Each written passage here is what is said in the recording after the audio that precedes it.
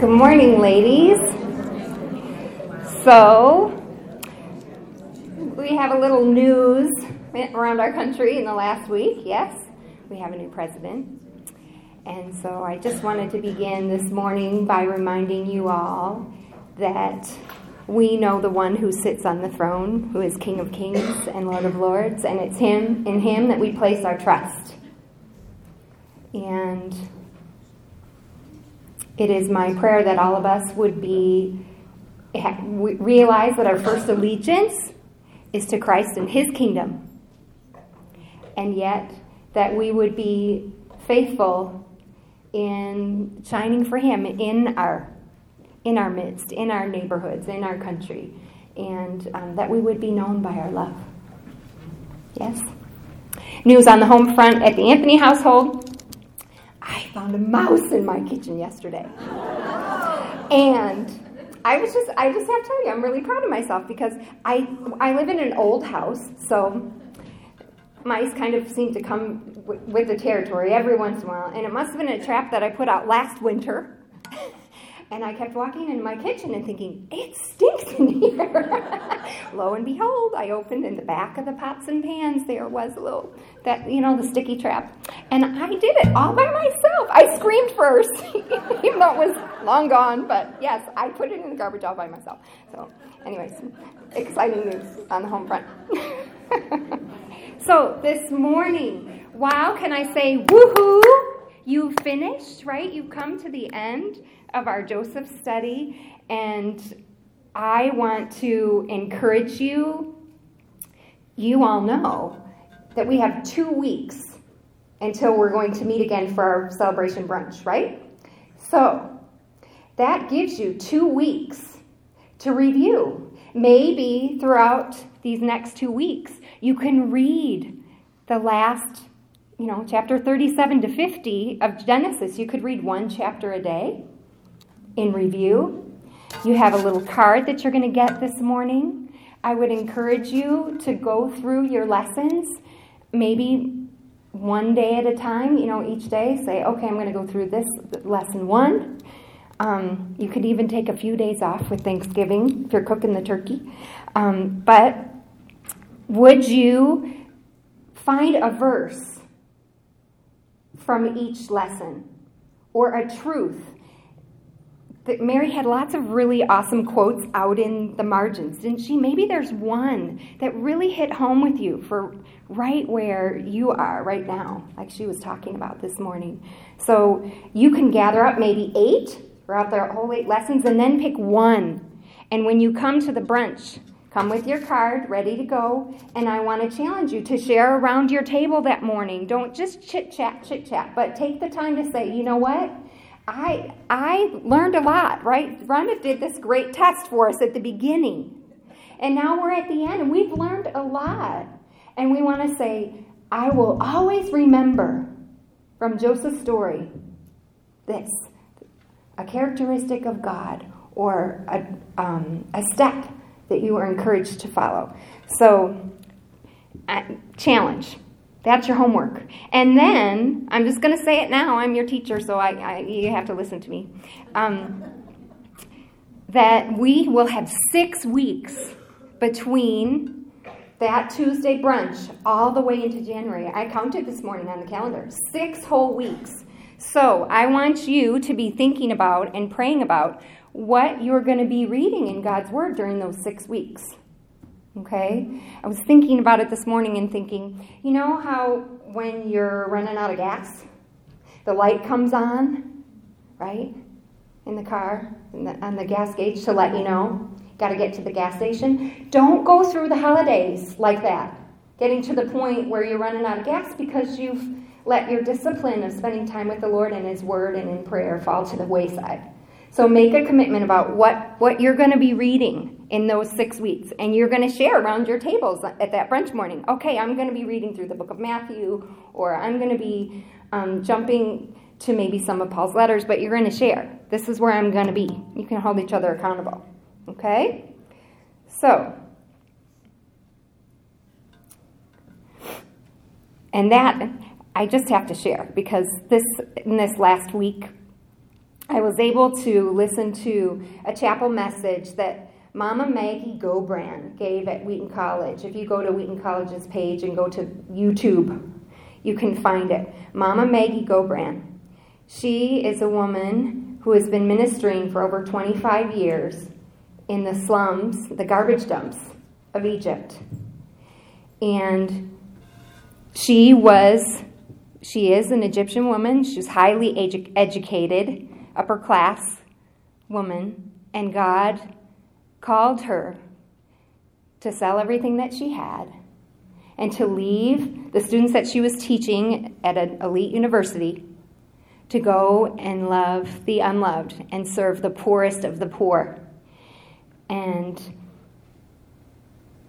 it was so sweet seeing her give a charge to these young college students. And what did she say to them? She said, read your Bible every day. She said, you can spend 20 minutes a day reading 4 chapters, and you'll get through the whole Bible in a year. Read your Bible every day. And then she also added, love someone every day. And I hope that you'll take the time to catch a glimpse of that YouTube chapel service, because, oh my goodness, the humility and holiness that shines from that woman, beautiful. So, review. That's what this morning is. So, I want you to open your Bibles to Genesis 45. I'm just going to be sharing some of the highlights, things that God has really been speaking to me about from our study of Joseph.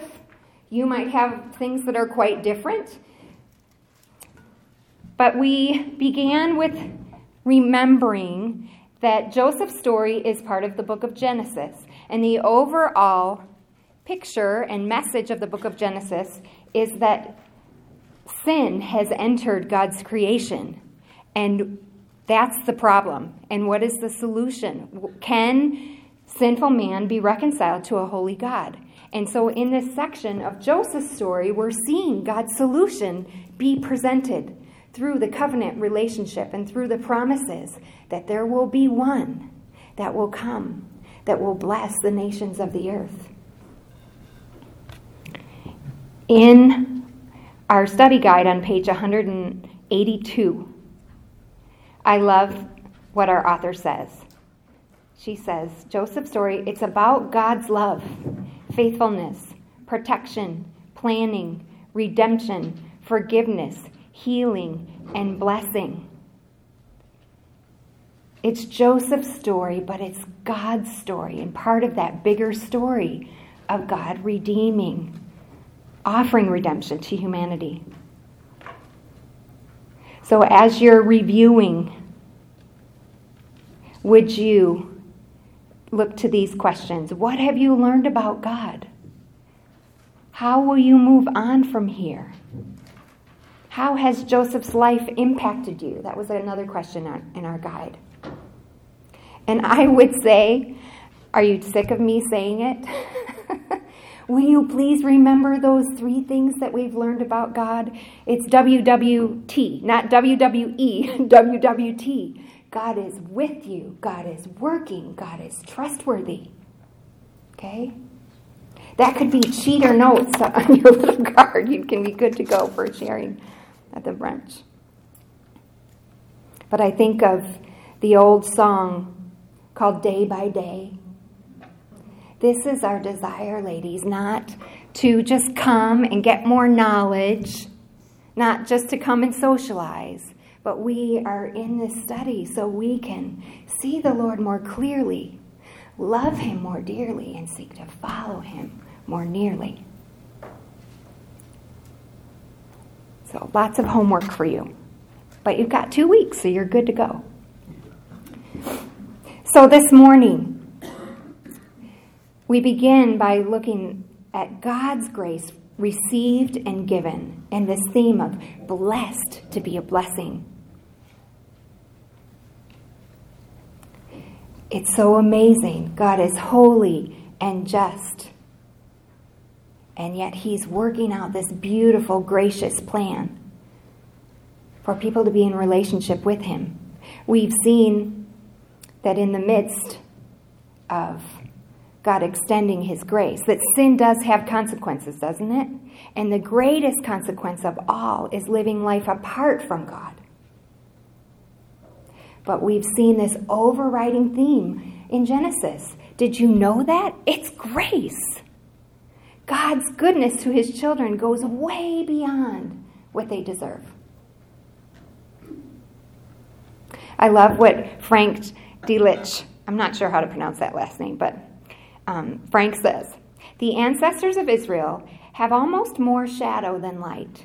The nobleness of these figures consists in the fact that they conquer in the strength of the grace granted to them. We see this in Joseph's story as he extends grace and kindness to his brothers, and then reconciliation and unity come to this very messy, kind of fractured family. Don't you wish you could have been there at the climax of the story, where in the dramatic scene where Joseph reveals himself to his brothers and forgives them? After 22 years, they are reunited. Now it seems God is doing a work in Joseph's heart as he's interacting with his brothers, right? Kind of encouraging him along this path to forgive them. Joseph does seek to expose the true character of his brothers by presenting them with an opportunity to betray Benjamin, as they once had done to him. With a silver cup in his bag, Benjamin was threatened with slavery. How would the brothers respond? Would they show compassion on their father Jacob and loyalty to their brother Benjamin? The brothers tear their clothes, revealing their affection for Benjamin and their father. And then when they come before Joseph, they bow before him, asking for mercy. Once again, it's a fulfillment of the dream, right? They bow before him. And Judah pleads to take Benjamin's place. And thus, Joseph cannot hold back any longer. He has to reveal himself. So in Genesis 45, verses 4 and 5, Joseph says to his brothers, "Come near to me, please." And they came near, and he said, "I am your brother Joseph, whom you sold into Egypt. And now do not be distressed or angry with yourselves because you sold me here. For God sent me before you to preserve life." Joseph points his sinful brothers to the grace of God. It's as if he's saying, don't let that sin, that failure, define who you are. And then Joseph goes on beyond extending grace, but also is kind to them. If you flip over a few pages in your Bible to Genesis 47, 11 and 12. Then Joseph settled his father and his brothers and gave them a possession in the land of Egypt, in the best of the land, in the land of Ramses, as Pharaoh commanded. And you have to note here, once again, God is working out his plans. He's even working through Pharaoh, right? That Pharaoh supports this, giving this land and allowing them to reside there. And Joseph provided his father, his brothers, and all his father's household with food, according to the number of their dependents. So Joseph does not seek revenge. He offers grace and forgiveness, and then he kindly provides for his brothers. This is a picture, ladies, of what Paul tells us about in Romans 12. Joseph overcomes evil with good. Beloved, never avenge yourselves, but leave it to the wrath of God, for it is written, "Vengeance is mine, I will repay, says the Lord." To the contrary, if your enemy is hungry, feed him. If he is thirsty, give him something to drink. And then he goes on to say, do not be overcome by evil, but overcome evil with good. So God works through Joseph to reunite his family. Joseph promotes unity and blesses them all. God's mercy, provision, and grace are at work here.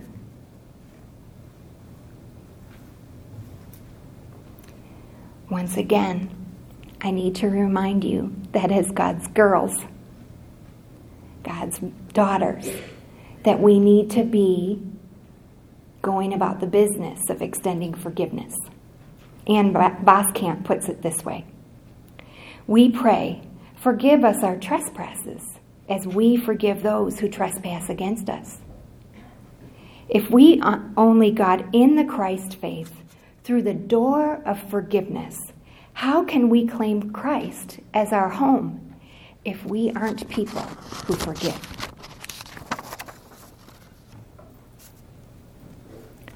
Ladies, there's some really practical steps. If you're wanting to take some steps toward reconciling with someone, don't seek vengeance. Extend kindness, extend forgiveness, and then actually take action in extending practical care, a gift of kindness to that person. My mentor once encouraged me and reminded me about this when she said, you need to do two things when you are at odds with someone, or maybe when someone has offended you. Pray for that person, and then give that person a gift. I think that's wonderful advice. We also find Joseph fathered Jacob. If we look back throughout his story, that Jacob experiences God's grace again and again.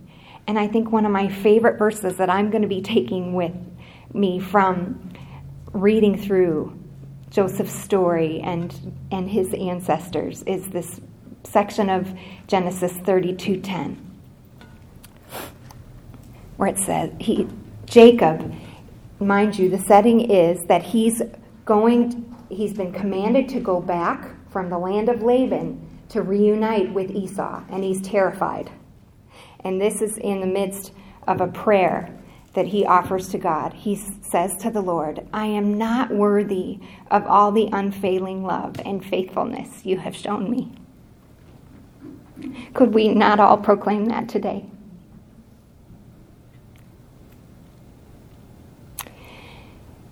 It's interesting to note, grace is a recurring theme in Jacob's story, and there's a repeated phrase that we find throughout his life.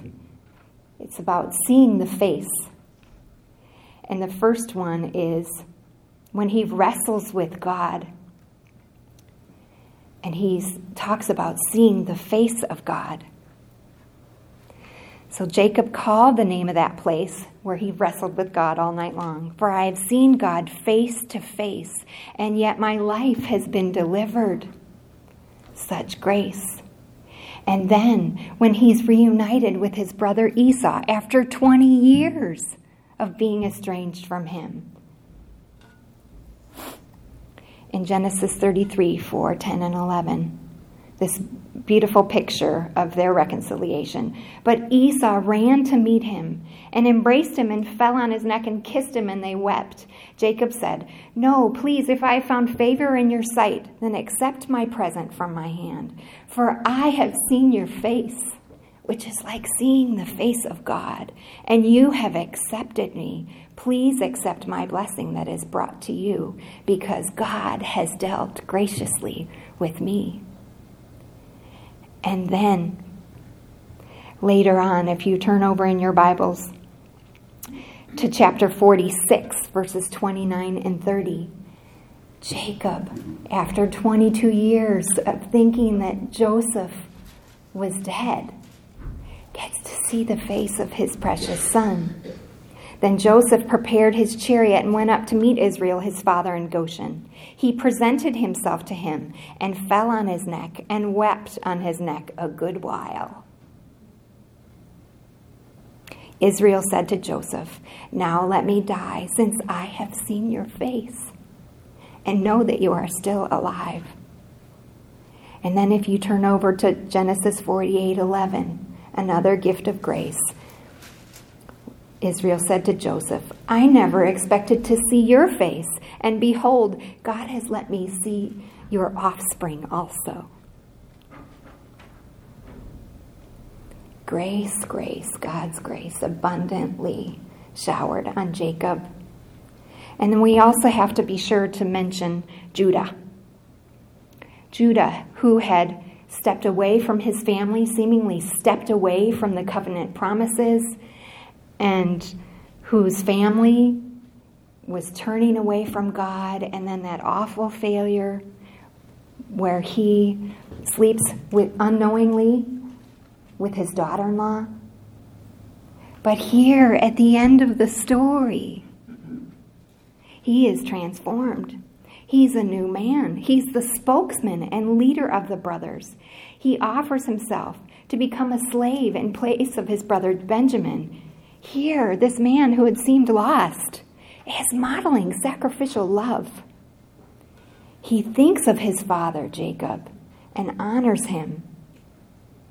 And Judah's tribe will go on to lead the nation of Israel. Genesis 44, verses 30 to 34.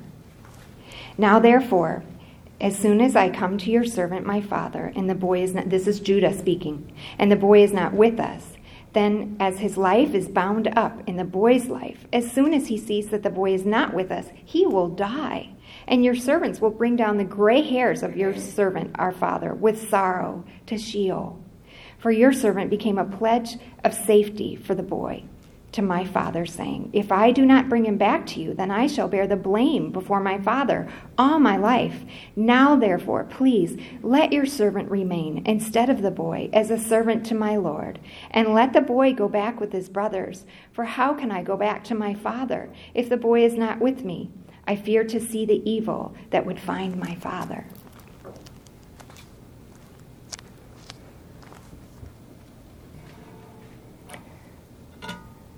So, ladies, this morning, will you be challenged by this theme of grace abundantly showered on you? Will you be receiving that grace? Will your heart be a fountain that's overflowing with it? Will you realize that you are blessed to be a blessing?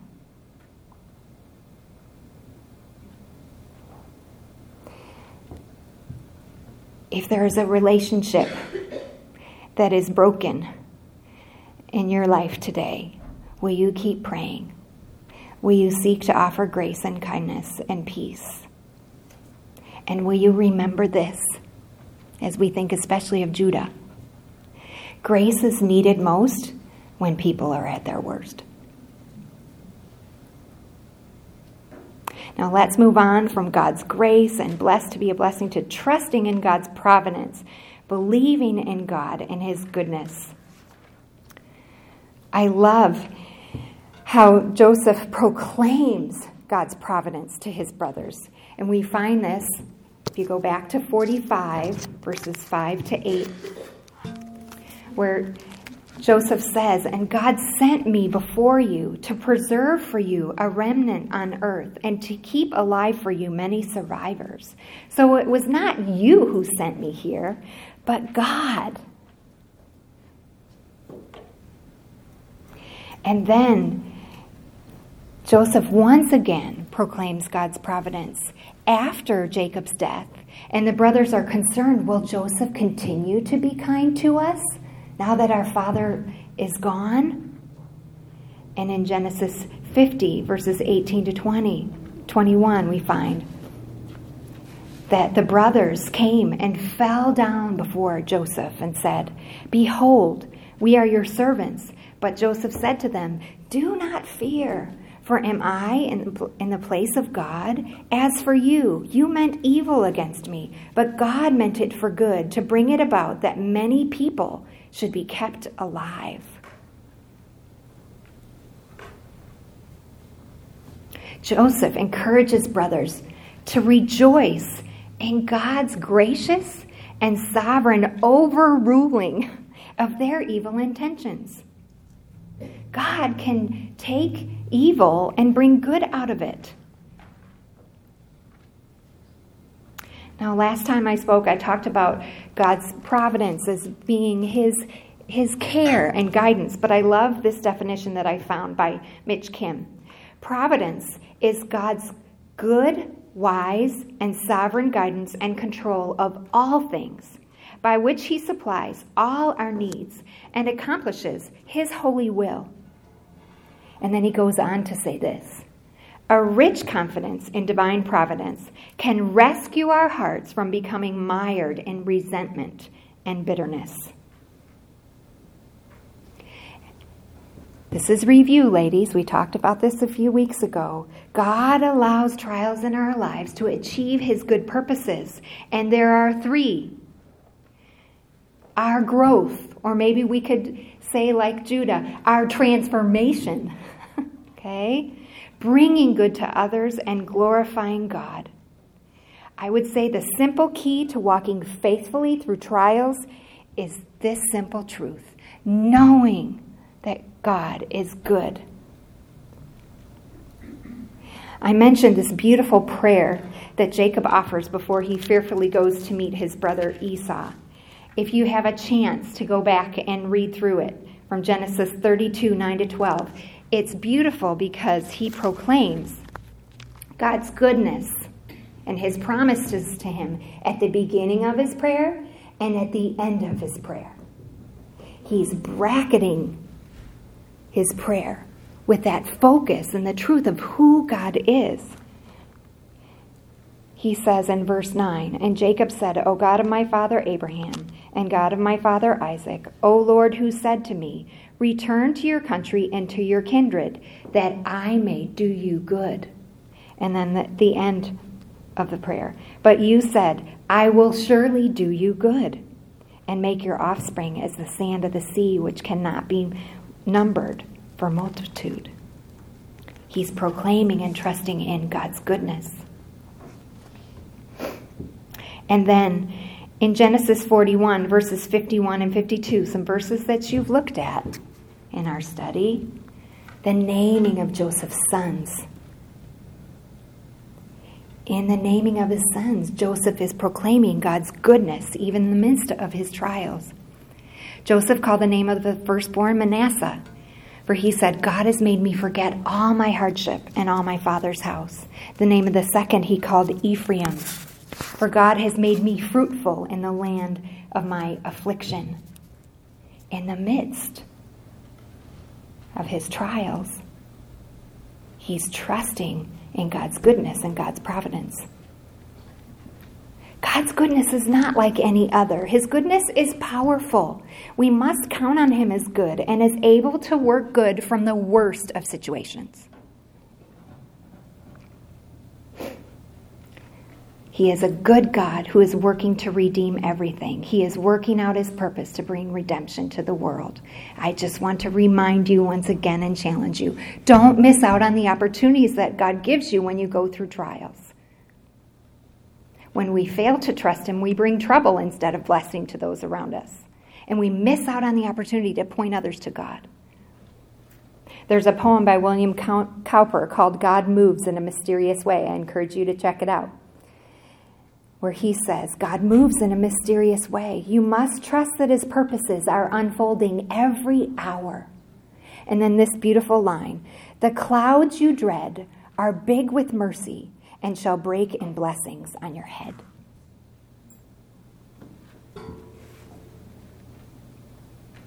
Last but not least, God's faithfulness inspires strong faith. We have seen, ladies, hopefully you've got memorized now, Genesis 12, 1-3, that God has been busy fulfilling his covenant promises. He has been with his people. He is multiplying them, even in the land of Egypt.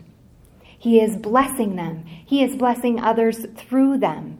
And in Genesis 48 and 49, we see how Jacob and Joseph seek to pass on the promises. They want their families to know God, the God of Abraham, Isaac, and Jacob. They want them to count on him.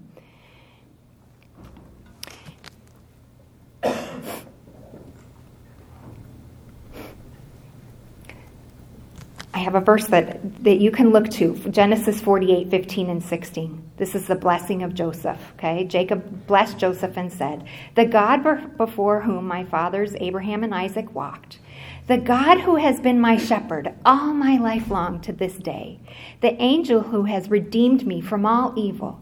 Bless the boys, right? He's blessing, he's giving the double portion by adopting Joseph's sons, Ephraim and Manasseh. He's blessing Joseph and blessing his sons. And he says, "In them let my name be carried on, and the name of my fathers Abraham and Isaac, and let them grow into a multitude in the midst of the earth."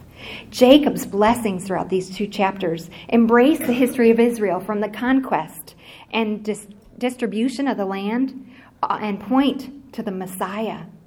The blessing of Judah in Genesis 49:10 points to the one who will bless all the nations of the earth. And Jacob and Joseph look forward with eyes of faith. In Genesis 48:21 says, "Behold, I'm about to die, but God will be with you and bring you again to the land of your fathers." That's Jacob. And then Joseph in Genesis 50:24 and 25. Joseph said to his brothers, "I am about to die, but God will visit you and bring you up out of this land to the land that he swore to Abraham, Isaac, and Jacob." Then Joseph made the sons of Israel swear, saying, "God will surely visit you, and you shall carry up my bones from here." I love how at the very end of their lives, they are sure to pass on these covenant promises to their descendants. And they reflect back on the promises that were given generations before to Abraham in Genesis 15:13. God says to Abram, "Know for certain that your offspring will be sojourners in a land that is not theirs, and will be servants there, and they will be afflicted for 400 years. They're remembering those promises and proclaiming them. And then we find in the book of Hebrews, the chapter on faith in Hebrews 11. "By faith, Joseph at the end of his life made mention of the exodus of the Israelites and gave directions concerning his bones." They keep those bones for 400 years. I wonder if they were a source of hope and a reminder of the covenant promises. And then, sure enough, Moses at the Exodus would carry those bones to the promised land. But I want to be sure to mention, ladies, it's not, the most important gift is not the land. It's God's presence and the gift of living in relationship with him. I want to encourage you in your groups today to take the time to look at those passages in Galatians 3. We don't have time for them now, but I want to close in prayer.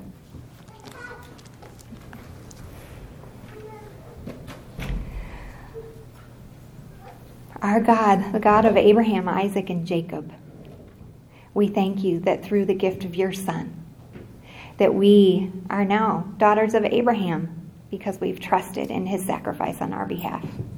And Lord, I pray that we would reflect you and that we would be blessed to be a blessing, that we would trust you through trials, and that we would always remember through our study of Joseph that you are with us, you are working, and you are trustworthy.